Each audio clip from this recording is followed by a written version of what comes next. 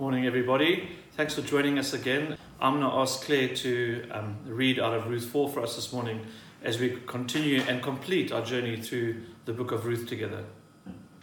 Good morning, everybody. It's my privilege to read God's word today to us from Ruth 4. Now Boaz had gone up to the gate and sat down there, and behold, the Redeemer of whom Boaz had spoken came by. So Boaz said, "Turn aside, friend, sit down here." And he turned aside and sat down. And he took 10 men of the elders of the city and said, "Sit down here." So they sat down. Then he said to the Redeemer, "Naomi, who has come back from the country of Moab, is selling the parcel of land that belonged to our relative Elimelech. So I thought I would tell you of that and say, buy it in the presence of those sitting here and in the presence of the elders of my people. If you will redeem it, redeem it. But if you will not, tell me that I may know, for there is no one besides you to redeem it, and I come after you." And he said, "I will redeem it." Then Boaz said, "The day you buy the field from the hand of Naomi, you also acquire Ruth, the Moabite, the widow of the dead, in order to perpetuate the name of the dead in his inheritance." Then the Redeemer said, "I cannot redeem it for myself, lest I impair my own inheritance. Take my right of redemption yourself, for I cannot redeem it." This was the custom in the former times in Israel concerning redeeming and exchanging to confirm a transaction. The one drew off his sandal and gave it to the other, and this was the manner of attesting in Israel. So when the Redeemer said to Boaz, "Buy it for yourself," he drew off his sandal. Then Boaz said to the elders and all the people, "You are witnesses this day that I have bought from the hand of Naomi all that belonged to Elimelech, and all that belonged to Chilion and to Mahlon, and Ruth the Moabite, the widow of Mahlon, I have bought to be my wife, to perpetuate the name of the dead in his inheritance, that the name of the dead may not be cut off among his brothers from the gate of his native place. You are witnesses this day." Then all the people who were at the gate and the elders said, "We are witnesses. May the Lord make the woman who is coming into your house like Rachel and Leah, who together built up the house of Israel. May you act worthily in Ephrathah and be renowned in Bethlehem. And may your house be like the house of Perez, whom Tamar bore to Judah, because of the offspring of the Lord will give you by this woman." So Boaz took Ruth, and she became his wife, and he went in to her, and the Lord gave her conception, and she bore a son. Then the woman said to Naomi, "Blessed be the Lord, who has not left you this day without a redeemer. May his name be renowned in Israel. He shall be to you the restorer of life and the nourisher of old age. For your daughter-in-law, who loves you, who is more to you than 7 sons, has given birth to him." Then Naomi took the child and laid him on her lap and became his nurse. And the women of the neighborhood gave him a name, saying, "A son has been born to Naomi." They named him Obed. He was the father of Jesse, the father of David. Now these are the generations of Perez. Perez fathered Hezron. Hezron fathered Ram. Ram fathered Amminadab. Amminadab fathered Nahshon. Nahshon fathered Salmon. Salmon fathered Boaz. Boaz fathered Obed. Obed fathered Jesse. And Jesse fathered David. This is God's word to us today. Thank you so much, Claire, for reading so beautifully to us. So today what we're going to do is we're going to work through this chapter, making sure we understand all the context that's happening. And it is obviously the climax. It's the beautiful end to this beautiful romantic story. And we're going to see the gospel just saturate this chapter of Ruth for all of us. And we're going to read it. And if you're a Christ follower, you're going to get glimpses saying, "Oh, that sounds like the gospel that we so love." And if you're not a Christ follower this morning and you're just checking out church from wherever you are, welcome. But you're going to read the story, you're going to hear the story with us, and you're going to discover some moments. You're going, what an incredibly gracious God that these Christians serve. And hopefully by the end of this morning, you could place your faith in this Christ with us. So let's look at this chapter together. So it starts off with, and I want to highlight some of the the language and this dialogue between Boaz and the friend, the no-name brand guy that he calls in front of the elders, takes him in front of the elders of the city, and he calls him to talk, to make a deal, or to bring to his attention Naomi and Ruth and their predicament that they need a redeemer, they need a kinsman redeemer. And he does this in front of the elders, and in those days elders were your town councillors. They were the authorities in the city for Israel, and so every deal, every legal deal that was made before the elders, and they were the authority. But also ordinary people gathered around because of the eldership, etc. So people that needed help would come to the city gates, and they would gather in their throes to have meetings, town councils. The city gates in those days would be like in medieval Europe, like the town square, where the big announcements were made, where everyone gathered around. So Boaz calls him my friend. He doesn't even call him a name. Now, I'm not sure what's happening here. They are related. We don't know. Maybe there's a bit of history in Boaz, but Boaz says to him, "Hey, my friend, come with me." He doesn't even name him by his name, which is quite significant because every other character in this chapter gets named. We know the sons of Elimelech. We even know the Moabite women that are married by the Jewish sons. So there's some history here. We're not sure what's exactly happening. And then we move on to verse 3. From verse 3 to 4, we look at this where he's explaining to this no-name friend of his the predicament, like I said, that Naomi and Ruth find themselves in. And then he explains to them that she has property, and he gets quite excited. And Boaz says to him, "But if you do not redeem me, then I will redeem." But when this no-name friend hears about the land that Naomi owns, that's part of her inheritance, he doesn't hesitate. He says, "I will redeem it." And when we hear "I will redeem it," we hold our breath, because all of a sudden it's not Boaz redeeming. Now we've got another person, another guy that's going to redeem Naomi, and therefore Ruth will be part of the package in some way. And so the story twists here, and it feels like when you're reading this for the first time that, hey, the wrong guy is going to walk away with a girl here. The wrong guy is going to get Ruth. This is not Boaz. This is no-name friend walking around or walking away with Ruth and Naomi and the land. This is a significant twist in the story that you and I read. The greedy guy is so keen. His greed and his keenness for extending his wealth and his property, he says, "I will redeem," without even thinking, without even hesitation, without hearing the full package and the full story. He says, "I will redeem Naomi and Naomi's land." But then Boaz does an incredible underselling, if you like. He puts to the no-name friend, he says, "Ruth, but with Naomi you also require Ruth the Moabite, the widow of the dead." I'm not so sure who wants to marry the widow of the dead in order to perpetuate the name of the dead in his name, in your inheritance. So what Boaz is literally saying to our no-name friend here and distant relative, is you're going to have to marry and take in this Moabite widow of the dead, and you have to have kids with her, and then her kids will inherit your inheritance, will be part of the package. And immediately, without even a thought, it says here, the no-name friend challenges and says, "I cannot redeem it."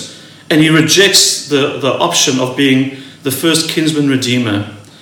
And this is more than this relative could accept. He listens to this and he goes, and when we read this, we hear, did he have enough funds? No, he had enough funds, because he was a few minutes earlier happy to redeem, happy to say yes to this deal.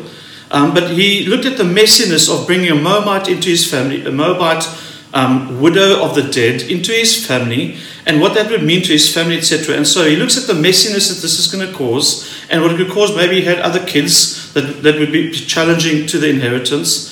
And he looks at this, and he looks at Ruth and Naomi. He says, "This is just too complicated. This is far too complicated. I'm not going to step into this." And now we have to remember, a few verses earlier, Boaz says to him, "If you should not redeem Naomi and her land and Ruth, I will step into your place and do that." And then he draws a sandal. We read this in chapter 7. In verse 7 we read, he draws the one sandal, he takes it off, and then he throws it on the floor, he gives it to Boaz, and he says, but if buy it yourself, he says to him, with a sandal on the floor. And what happens here, let's just talk about the sandal. So in this culture, in those days, sandals was a sign of ownership, a sign of responsibility. And so should Naomi have gone to this no-name friend of ours, and he rejected the obligation to redeem her land, herself and her family, what Naomi then would do is Naomi would then take off her sandal, and she would literally spit in his face as an insult and throw the sandal on the floor and walk away. And this would be the most incredible insult to the kinsman redeemer for rejecting or not following through on his responsibility to redeem this widow and her land. But here what happens is the sandal becomes a sign of ownership. And so when the no-name friend of ours or relative of Naomi's rejects and says, I will not redeem, he takes off his sandal, and as he hands it to Boaz, he's saying, you have the right now and the authority to redeem Naomi and her land and Ruth.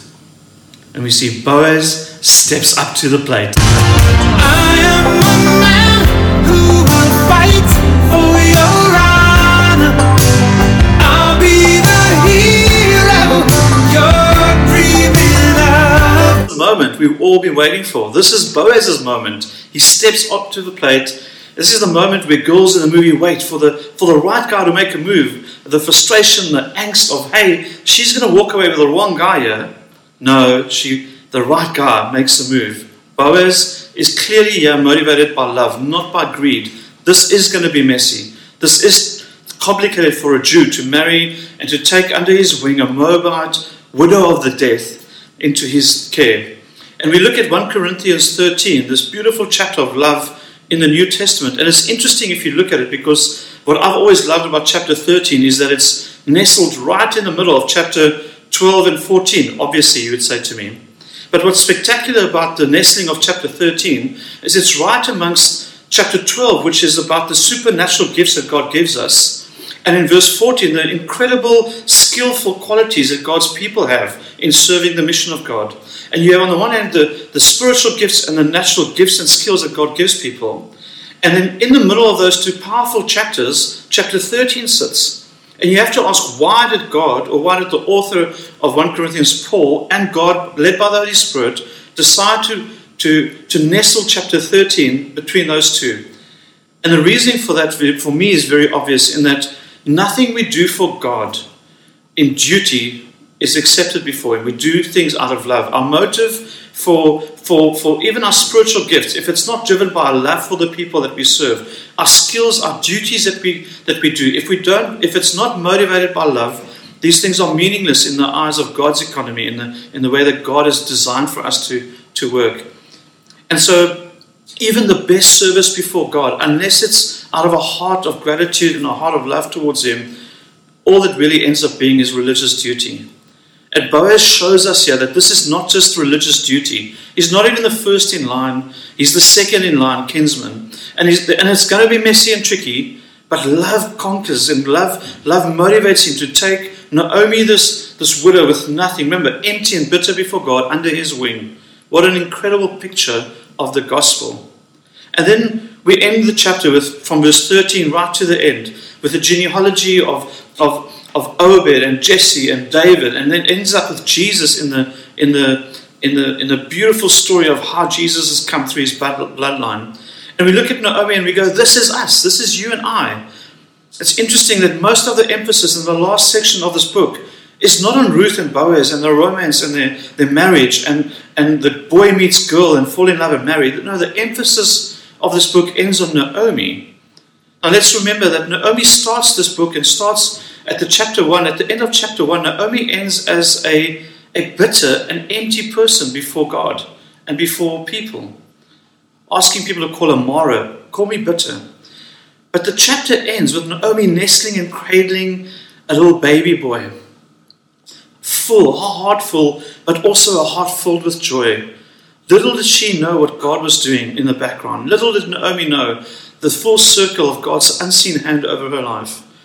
Wow, she becomes the great granny of King David, the royal king of Israel, in the bloodline eventually of Jesus. Who could have imagined that's how Naomi's life would have ended? And it's interesting for us too, that when we go through hard times, it is very natural for us that our hearts turn bitter towards God, where we feel empty before God. And so I'd love to this morning end our time together by looking at just the gospel, the three gospel pointers for us in this chapter, specifically this chapter. And we're only going to focus on chapter 4 this morning. The first point I want to make is the missed opportunity, the radical missed opportunity for grace and for mercy. We can't look past the sense of regret and missed opportunity for what's his name, the friend in the story. And the church becomes what's its name when it misses and it runs or rejects the call from God to show mercy and to show care towards a dying world or a lost world. It's interesting that the blessing from the townspeople, it's interesting when you look at the backdrop how the city and the townspeople gather around Ruth, and they are so quick to accept Ruth and accept her into the family. They celebrate, they pray over her. This is not a big stretch for them to show mercy and grace towards her. And the Old Testament reveals the nation of Israel constantly, corporately, significantly failing in their mission that God has called them to. Remember that in Genesis, when God called Abram, he says that you'd be a blessing to other nations. It was never, ever God's intention for the church or for Israel to be a blessing unto itself. We're not into serving and loving Christ because we're the beneficiaries. We do it because he benefits ultimately. He gets the glory, but we get to serve and love others because of that. But if we look at the history of Israel, it's very clear and very obvious that through their history, they failed dismally at reaching and opening up their hearts to the Gentiles or to the nations that did not belong to God at that stage. The clearest example for us most probably is Jonah, the prophet who, when God sends him on a mission to a foreign city, a heathen, pagan city, to go and share the gospel and to share God's word with them and to call them to repentance, what does Jonah do? He runs in the opposite direction. He runs away from God's call. And so much so, we as a church, even if we're to be honest about us as Christ followers, so often we run from the mission of God. We run from the call of God in our lives. We don't run towards it. There's some stuff in us that prevents us from moving forward and showing grace and mercy to our friends that don't know Jesus. And the parallels with the church is uncomfortably close in this little segment in the beginning of this chapter. Both in our willingness to fulfill the Great Commission, there's a reluctance. Can I? Should I? What is fulfilling the Great Commission of God? How do I share the love of God and the gospel with my friends? And secondly, also in our rejection of people that don't quite live up to our religious standards of how we should look, how we talk, how we behave, etc. We've become quite good as a church or as the church in keeping people that aren't quite like us at an arm's length. It becomes messy, it becomes tricky, it becomes complicated with friends that don't know Jesus. And maybe you're watching this morning and you're saying, that's my experience of church. That's exactly how I feel about church and Christians. They keep you at arm's length. I must get cleaned up. I must sort my mess out before I can come near them or come near their buildings or near them as a community. I'd love to believe that everyday people is nothing like that. But if we had to be honest about where we're at, I'm sure there's glimpses of these in all our lives where we go, hey, we could be more gracious. We can invite some messiness into our lives for the sake of our friends that don't know Christ, even for our own benefit, to show the grace and mercy of Christ in our lives. Spiritual pride is a nasty thing. It never leads to good things. It never leads to life and to generosity and to the abundant life that Christ calls us to. But thankfully for Ruth, Ruth does not have to face that problem. She comes across Boaz, and Boaz comes with grace and mercy and open arms and with responsibility. And the second thing we will look at the gospel is the heart of Christ to save. The heart of Boaz to say, hey, I know this is messy and this is going to be tricky, but I have a heart. My heart has been won by this woman. My heart has been won by the redeeming of Naomi and Ruth. Boaz is the only one who is willing to redeem Ruth. He's prepared to pick up that sandal and put down and say, I'm prepared to invite these two widows into my life, into my family, into my future. This is a planned grace. I love how you read the chapter, and Boaz almost sets his friend up, or the what's his name up. He tells him, hey, look at this fantastic offer that there is. And then as soon as he gets excited, I will redeem, he tells him about this widow of the dead, a Moabite, a pagan, and how this could complicate his future inheritance with his children. And before you know it, the friend, what's his name, decides, I'm not touching this, I'm not going near. And there's a bit of trickiness in there, there's a bit of skill and slyness in Boaz, And you can almost see Boaz set this guy up.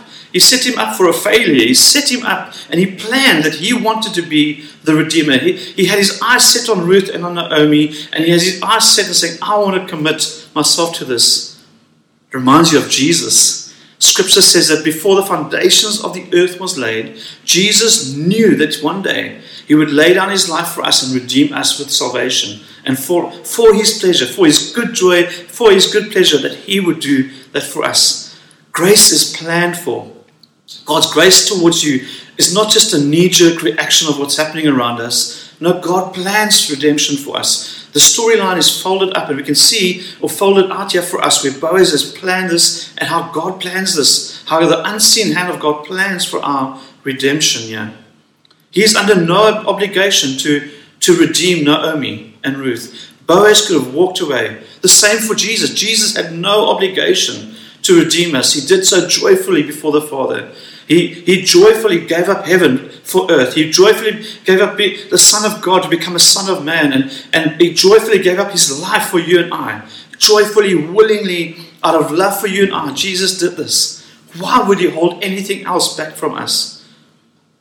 See, but the heart of the idol-worshipping foreigner into his family, this is who Jesus accepts into us and you and I. He accepts you and I into this family. As Boaz was going to accept Ruth and Naomi into his family, he's accepting idol worshippers into his family, knowing that there will be redemption and there will be salvation. This is every one of us. This is us before Jesus. We come as hearts that wander after other idols. We come as folk who worship other idols before God. And God slowly changes our hearts and our desires and allows us to fall in love with him. And as we fall in love with him, we walk away from these idols in our lives. And lastly, the third gospel pointer for us is the means to redeem us. He has the means. He has what it takes to redeem us. He has what it takes to save us. Look at Boaz here. Boaz has done everything necessary. He's obeyed the law. He didn't want to, but he went to the first in line kinsman redeemer. He went by the law, offered it to him, gave all the truth. And when it came down to, are you going to redeem? He laid everything on the line and paid the price.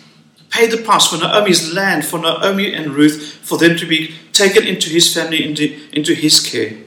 This reminds us of Jesus fulfilling the law, even as a human being, perfectly, without sin, without blemish, so that one day when he died on the cross, he could die on the cross perfect before us, pure before us, paid every price that was paid. Boaz paid the price. Jesus paid the price for you and I. Can you see the beautiful gospel in this story? See, Ruth and Naomi had nothing. Remember, they were empty. Remember, they were bitter. They come to God empty and like that. They were unable to save themselves. They could not redeem themselves. They needed a savior. They needed a redeemer, a kinsman redeemer. Boaz was that for them. Jesus is that for you and I. We come to Christ with nothing. We come empty. Our best works are like filthy rags before him. We can't achieve, we can't earn our own redemption. No, we come like Ruth and Naomi, in need of a redeemer. And we come to the Redeemer with the means to redeem us, with an absolute grace and ability to set us free, to save us from our empty background. It makes us want to sing the song, Amazing Grace, how sweet the sound, that saved a wretch like me. I once was lost, but now I'm found, was blind, but now I see. John Newton wrote that, but I'm sure Naomi and Ruth, on that moment when everything was happening, would be singing Amazing Grace, how sweet the sound. A wretch like me saved by him. In Ephesians 1 verse 7 to 8 it reads this, in him we have redemption through the blood, through his blood, the forgiveness of sins, in accordance to his riches of God. God's grace has been lavished upon us. Just as Boaz is lavishing his grace upon Naomi and upon Ruth, God is lavishing his grace upon us as his children. See, you, friends, you and I, everyday people, you and I are Ruth and Naomi in this story. The very things that we thought we could build our lives upon, our lives, our security, our careers, our freedoms, the joy of our satisfactions that we find in sport, our financial stability, all these things eventually leave us very empty. None of those totally satisfies us. We go to these worlds time and time again, but we leave with a sense of We just need a bit more. It's an 80s song where I just can't get enough. We always leave with, I can't find any satisfaction in this life. And we keep being thirsty until we come to Christ, until we drink of Christ and His mercy and His grace and His incredible love over us. And like Naomi, these times that we face, these hard times, can leave us bitter towards God, can leave us empty and bitter towards God. And my prayer is that God would turn your bitterness to joy this morning.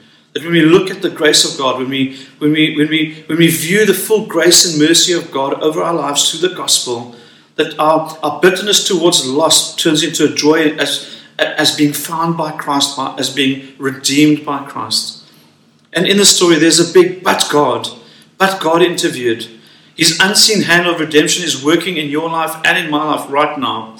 Despite what's going on in this confused and crazy time in 2020, God is working. God's mission to redeem His people has not stopped, will not stop until the day that Christ returns. He is working in your life too. I love at Bible College we had a saying when it came to salvation: was saved and busy being saved and will be saved, just to get it right. There's an idea that even if you're a Christ follower, God is taking ground in your life as we speak and as we meet together. But maybe you're not a Christ follower. Maybe you're watching just because you're hoping to find some hope and some direction in this time. I say to you this morning, why don't you, with me, invite Him to continue working in you? I want to dare to say that even if you're watching this video or this YouTube channel, there's a good chance that God is already working in you, that the hound of heaven has searched you and started working in your heart towards Him. He has planned grace towards you. He has planned mercy towards you. He has planned your redemption. Let's pray together. Thank you for Scripture. Thank you for this beautiful picture of your redemption for us. Lord, I pray that you would, this morning in our hearts, do a deep work where there is bitterness towards our lives or the disappointment of wells that do not satisfy our life. We ask you to fill our lives with your love, to fill our lives with your grace. Lord, we trust your hand over our lives. We give our lives to your unseen hand, to your hands of providence, to your hands of grace over us right now. Lord, I pray for us as a country that you would protect us, that you would show mercy to us, that you'd be with our leaders. I pray for us as a church that you would strengthen our friendships and our relationships and our brothering and sistering of one another. I pray for our city, Lord, that we as a church would know how to respond in grace and mercy, that we would invite messiness into our lives, the discomfortable or uncomfortable conversations. Father, that we would invite some of that and that we would reflect Christ's love and mercy to our city, we pray. In Jesus' name, amen. Thank you so much for joining us this morning. We'll see you over Easter weekend.